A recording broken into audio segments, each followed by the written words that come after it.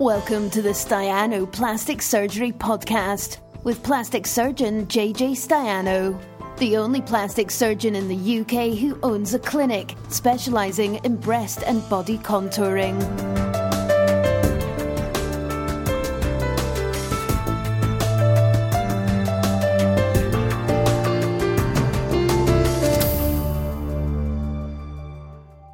Missed it, which I feel really bad about because no one's actually done that. A lot of people threaten to come on the live video, but I think it's usually a misclick when you join the live video. There's a little thing that says, do you want to join them live? And I think people accidentally click that. But if you do want to join me live and talk, then I'm very happy to do that. But I understand it's a bit daunting on a Tuesday evening, and maybe you just want to kick back and relax, which is fine. Oh, good God. Where's the questions here now? Oh, good God. 28. What's the month? 2023. Oh, questions aren't here. Right. Well, I'll do the questions I've been asked already. So 2023-07. So it's 0108, isn't it? Yeah, crescent lift. That was last week. Oh, heck. Okay.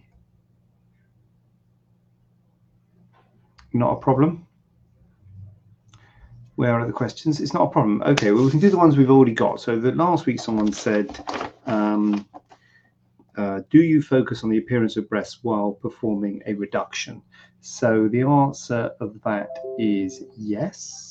Very much so, but that is not the only thing that you focus on when you're doing a reduction. There's a couple of things you need to be aware of in relation to the nipple areolar complex. So when you're doing a reduction, you're doing a lift. The lift is an integral part of a reduction, and you have to move the nipple to a higher place, and so you have to isolate that and keep enough blood supply and nerve supply on the nipple. So that's a really important part of the surgery. So that dictates the size. So that's an element of the size that's important. But clearly the appearance is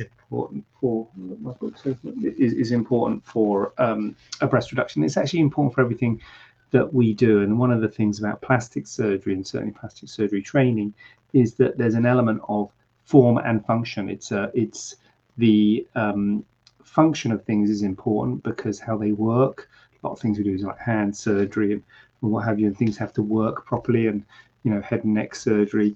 But also the form is clearly a very important aspect to it, and that is something that's kind of drilled in throughout all of plastic surgery training. That yes, the function has to be there, but also how things look. So there are some technical and functional aspects to a breast reduction which are important, but also there are cosmetic elements, and clearly the cosmetic elements is a huge aspect of performing breast reduction. So it's a very important aspect. And so when one of the things I do is I make sure there's enough volume in the cleavage area. I make sure I empty it out laterally, because often there's too much volume laterally to the sides, and trying to make a good shape with the nipple at the apex, sort of pyramid shape, with a good projection to the breast, because you don't want it too flat.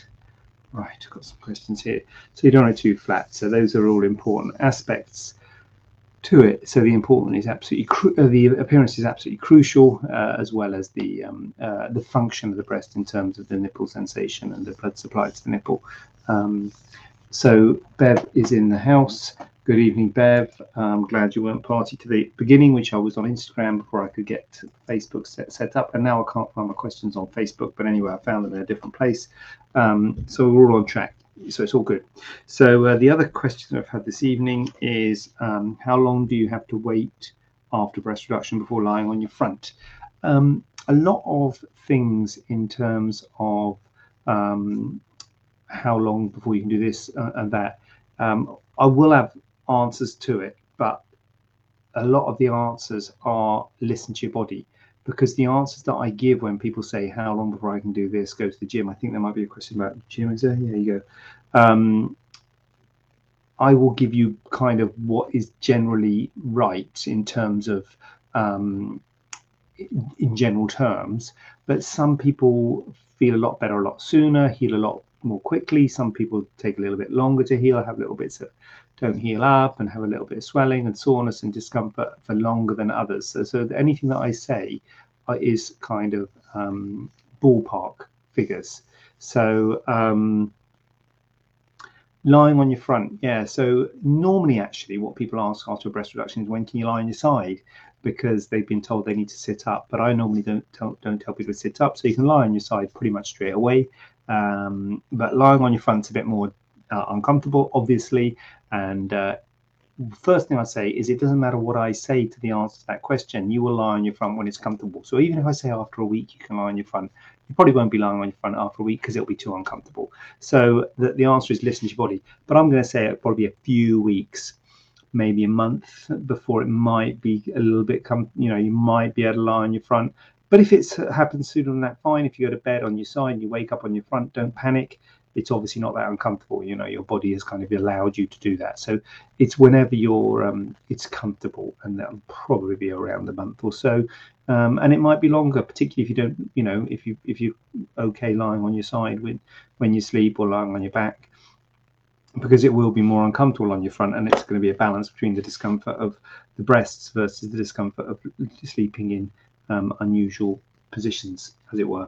So yeah, I'm gonna put a month on that one.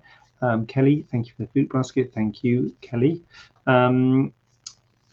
What is the difference between silicone and polyurethane implants? So the difference between implants is the coating of the implant, and so polyurethane implants are silicone implants inside. They are silicone implants, but they've got a foam coating around the outside. So that's the difference. They've got a foam coating, and the foam means that the scar tissue goes into the foam in a three-dimensional way.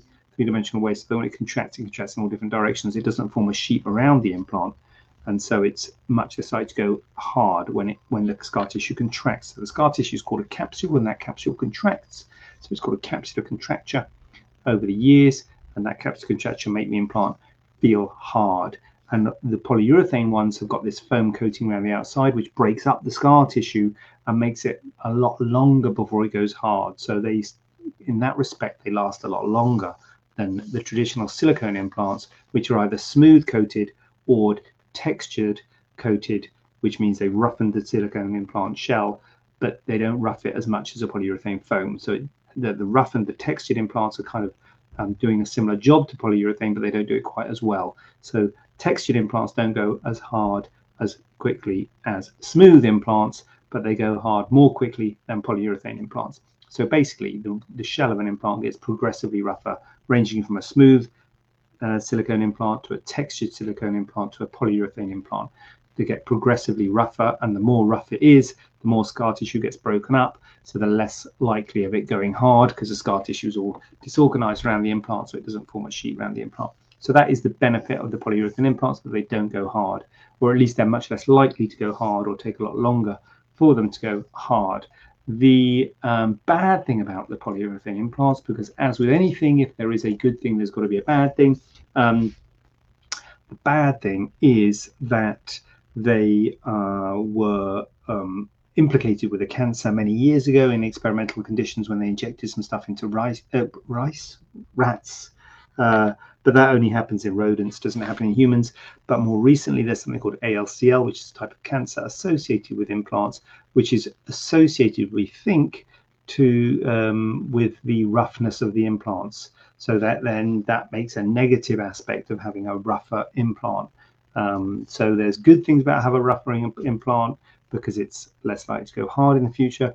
But there's bad things in that it's more likely to get the ALCL, albeit very rare cancer, but it's more common with the rougher implants. So you have a choice between a smooth silicone implant, textured silicone implant, or a polyurethane implant. And the textured ones are actually broken down into micro textured and macro textured. So they have some which are more rough than others. and they get the progressive. So there's good things about the progressive, the rougher ones, and there's good things about the smooth ones. And it's about weighing up the pros and cons and making a decision in your life and in your world as to what suits you. But yeah, that's what polyurethane implants are. They don't go hard as quickly, but they do get the cancer more often, albeit still very rarely, but still. Yeah. So yeah, that's it. There's a choice that you have.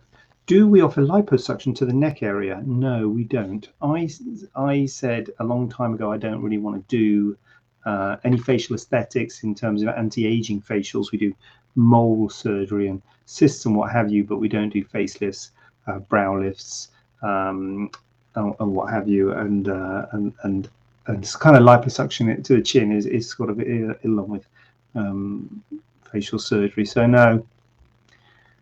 And what was I talking about this last week or the week before about my advancing years and the fact that I'm probably not going to start anything new, so I'm just going to say no. I mean, who knows? Maybe I can't see me doing it, to be honest with you. Maybe we get some other people at the clinic. In fact, we probably already have got some other people at the clinic who can do it, but we don't kind of promote it because kind of everything's under my umbrella, so I kind of don't really want to promote things that I can't that I don't do myself, sort of thing, at the moment. But that's not a very good sort of boss, is it? Boss doesn't have to do everything. If you think about it, if you think about business, the boss doesn't have to do anything. They just have to kind of manage. So I suppose, yeah. Now you mention it, yeah. Anyway, okay. Well, anyway, we don't at the moment. No, we don't do chin liposuction. That's it. Easier on that neck area. Although it is the thing that is done in the world. Do you recommend having liposuction to the thighs? Well, it's a bit like one of the questions where they say, well, do you recommend having, anything? It's kind of like, depends if you need it, is the first thing. So if you don't need it, no. If you do need it, then yeah, you can think about it. Liposuction of the thighs is a bit of a difficult area in my view. The thighs are difficult. You've got the inner and outer thigh.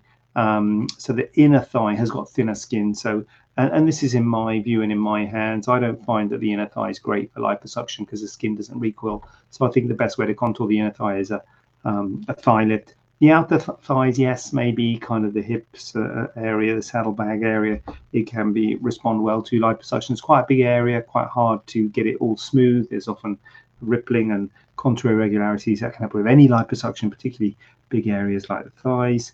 And so, yeah, I mean, do I recommend it?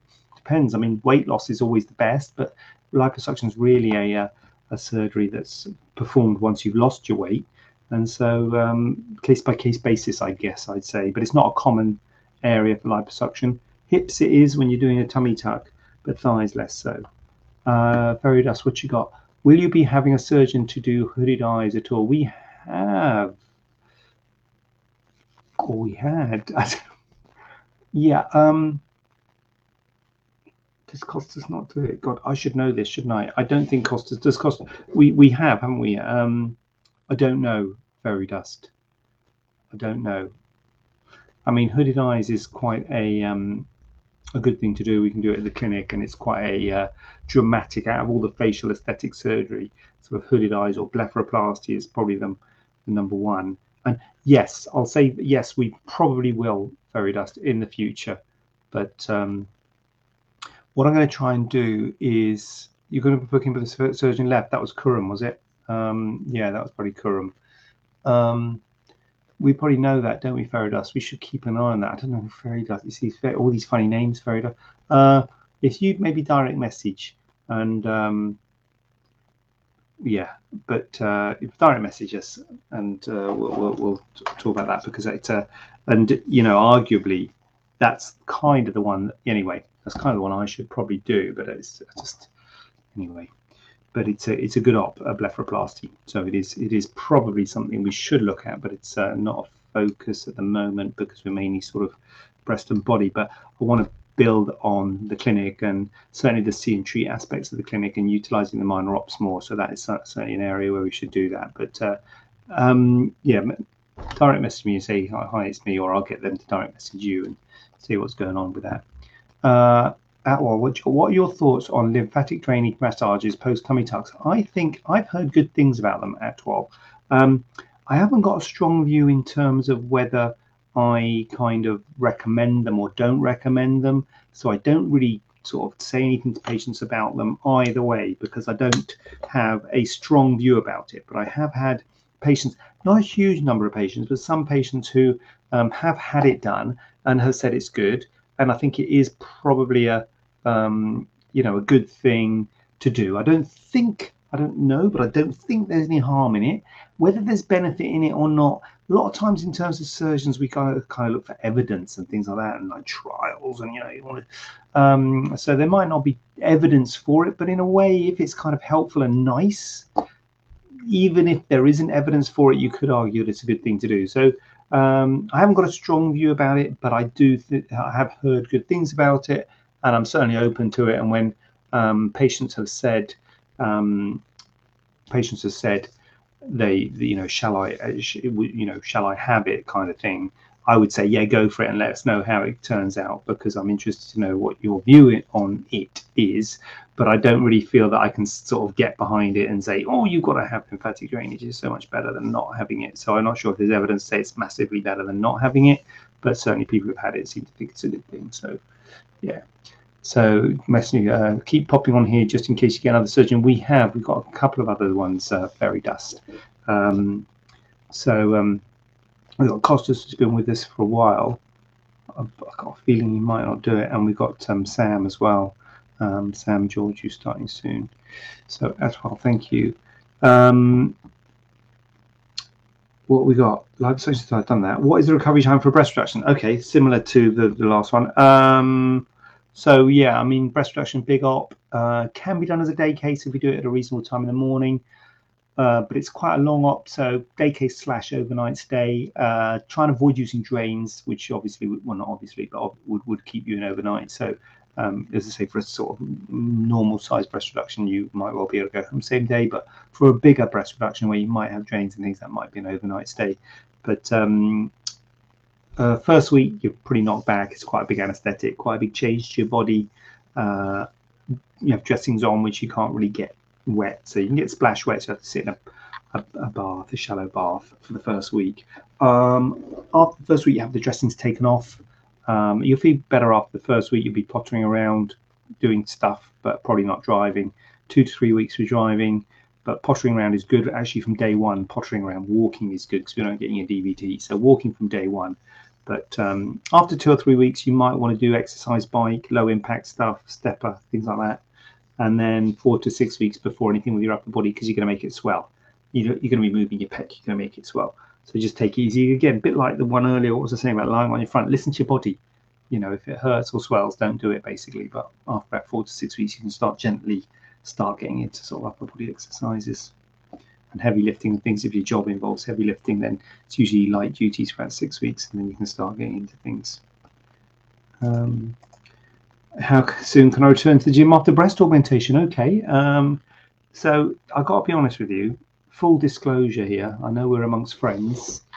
For those of you, I was just thinking when I was talking about that, I was just thinking of Jackie, who's on every week, and she probably thinks, oh my God, here we go, he's saying this again. Full disclosure, the post-op regime that I've just outlined, dressings for a week, 2 weeks or so, pottering around from day one. After 2 to 3 weeks, you can start walking, and you can start lower body activities, exercise bike and stepper, and driving. And then 4 to 6 weeks, you can start upper body activities. That counts for everything. Breast augmentation, breast reduction, tummy tuck, breast lift, thigh lift, arm lift. All right. So you got me there by asking me about breast lift and then asking me straight away, what about returning to gym after breast augmentation? Same as the breast reduction one.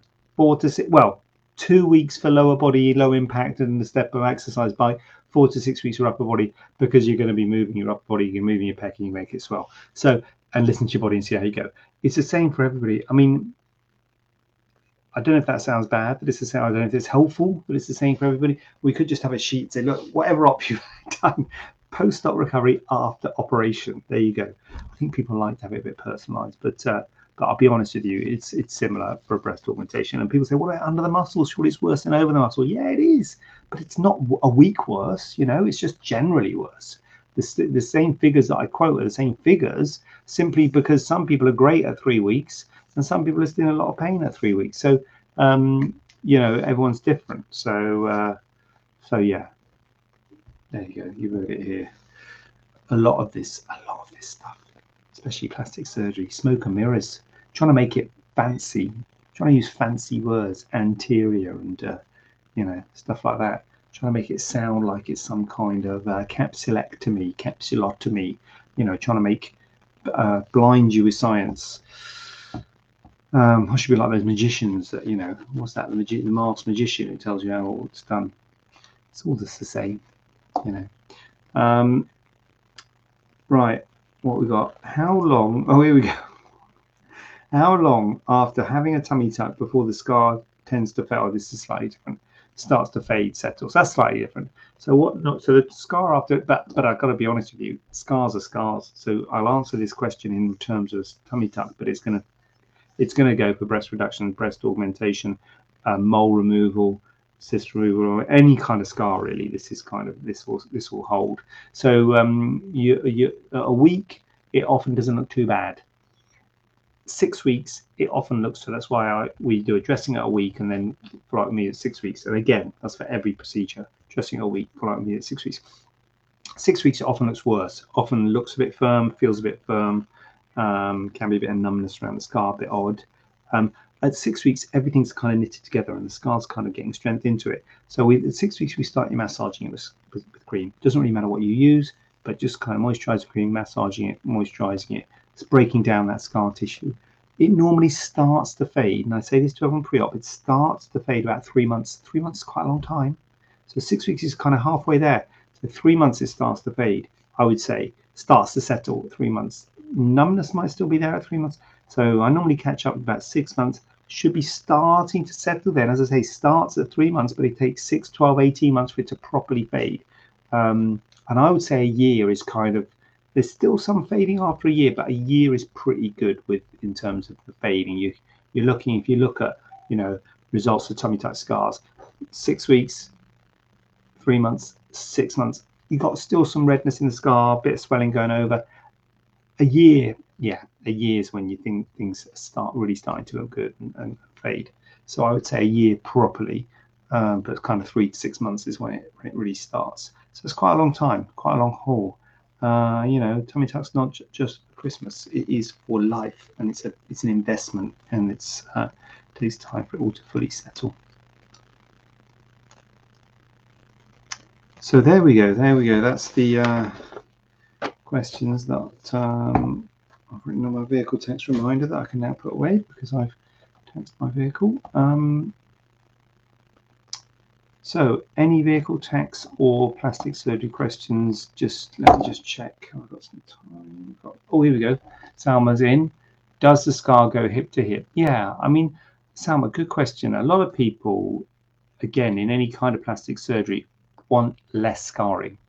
And same with tummy tucks, same with anything. You want less scarring. And you know what? I want less scarring too. If I can make the scar shorter, I'll make the scar shorter because less healing, you know, less risks, less visible. Brilliant. Everyone's happy. But what you've got to look at when you're looking at the abdomen, try and think of things from our point of view.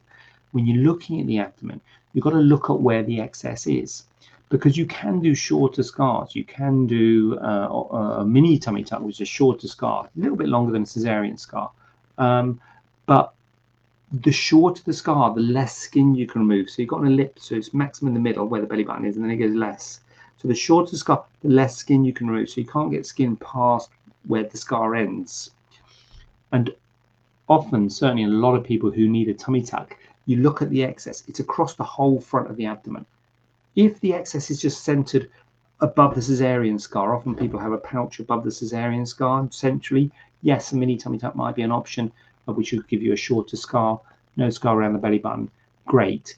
But if the excess is kind of centered across the whole abdomen, you kind of got to have a longer scar, because you're gonna be removing more skin, because you want the tightness. So whilst everyone wants a short scar, including us as surgeons, we would prefer, less stitching, less risks, less wound problems, but less of a result. So usually, yes, the short answer to your question, Salma, is yes, it does go hip to hip. So it goes from one hip to the other hip. It's quite a long scar for a tummy tuck, usually, and it's kind of depends on how much skin you got. So if you haven't got quite as much skin, it might be a little bit shorter. If you've got a little bit more skin, it might be a little bit longer. But it kind of, if you can look yourself and try, and I don't know if you can get an idea how it happens, the surgery, and just think, actually, I have got a bit out here. If you got a bit out here, you're thinking, oh yeah, I've got a bit. If it's just here, fine. But if you've got a bit out here, you think, yeah, I've got a bit out there. Then you might, actually not. You don't want a longer scar, but you might think, actually, I can understand why they've done a longer scar, because I had a bit out there. So trying to get you to kind of acknowledge that we're not trying to give people scars, because no one wants a scar and no one wants to give a scar. But in terms of plastic surgery, certainly cosmetic surgery and body contouring surgery, it involves scarring, and the more scarring, the more skin you can remove and the tighter you can make it. It's the same with facelifts, it's the same with breast lifts, it's the same with arm lifts, it's the same with thigh lifts. Everyone says, oh, can you not do a short scar? I can do a short scar facelift. Just give me a scar at the front. Yeah, I can do a short scar facelift. I don't do facelifts, by the way. But, if you do a short scar facelift, just scar at the front, absolutely fine. But you're limited how much skin you can remove. You do a full facelift scar going around the back, up behind the ear. You've got your neck lift as well. You can get a lot more skin removal if you're getting a lot more scarring, because you're taking the scar right at the back. Whereas if you're just doing a little short scar, you can only take same with a breast lift. You do a short scar, you're taking less skin, less tightening. So it's all about balancing the scar with the result. Obviously zero scar, zero result. Well, I don't know, there might be some non-surgical stuff, but broadly speaking. Dawny C's in the house. Big up yourself, Dawny C. How you doing? Good evening. Good evening. Yeah. So yeah. Thanks for that, Salma. So without further ado, I might nip off now, if that's okay. Next week, all good. How are you? I'm all right, Dawny C. I'm all right. How is Dawny C tonight? Dawny C's all good. I've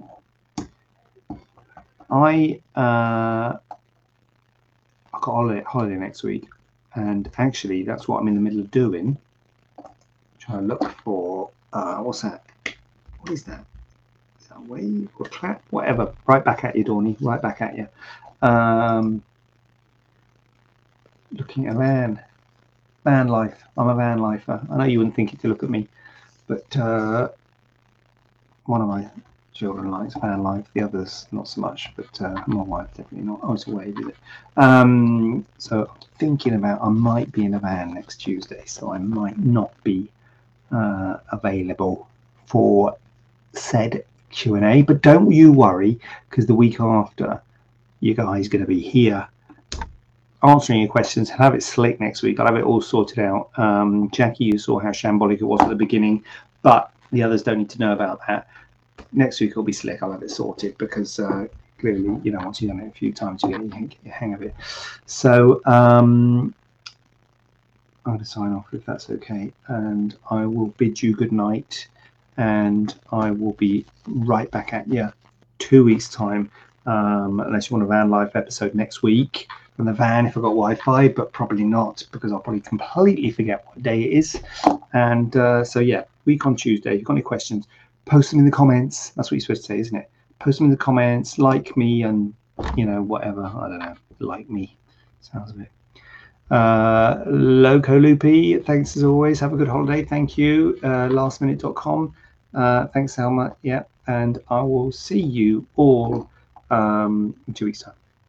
Hasta la vista. Thanks, Selma. And share. Oh, Facebook still on. All right, Dawny. Night night. Night night, Norley. Night night, Bev, if you're still here. And I'll see you in a couple of weeks.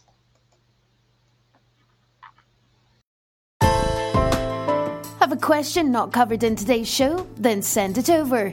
to info@staianoplasticsurgery.co.uk using the hashtag AskJJ. We'd love to hear from you.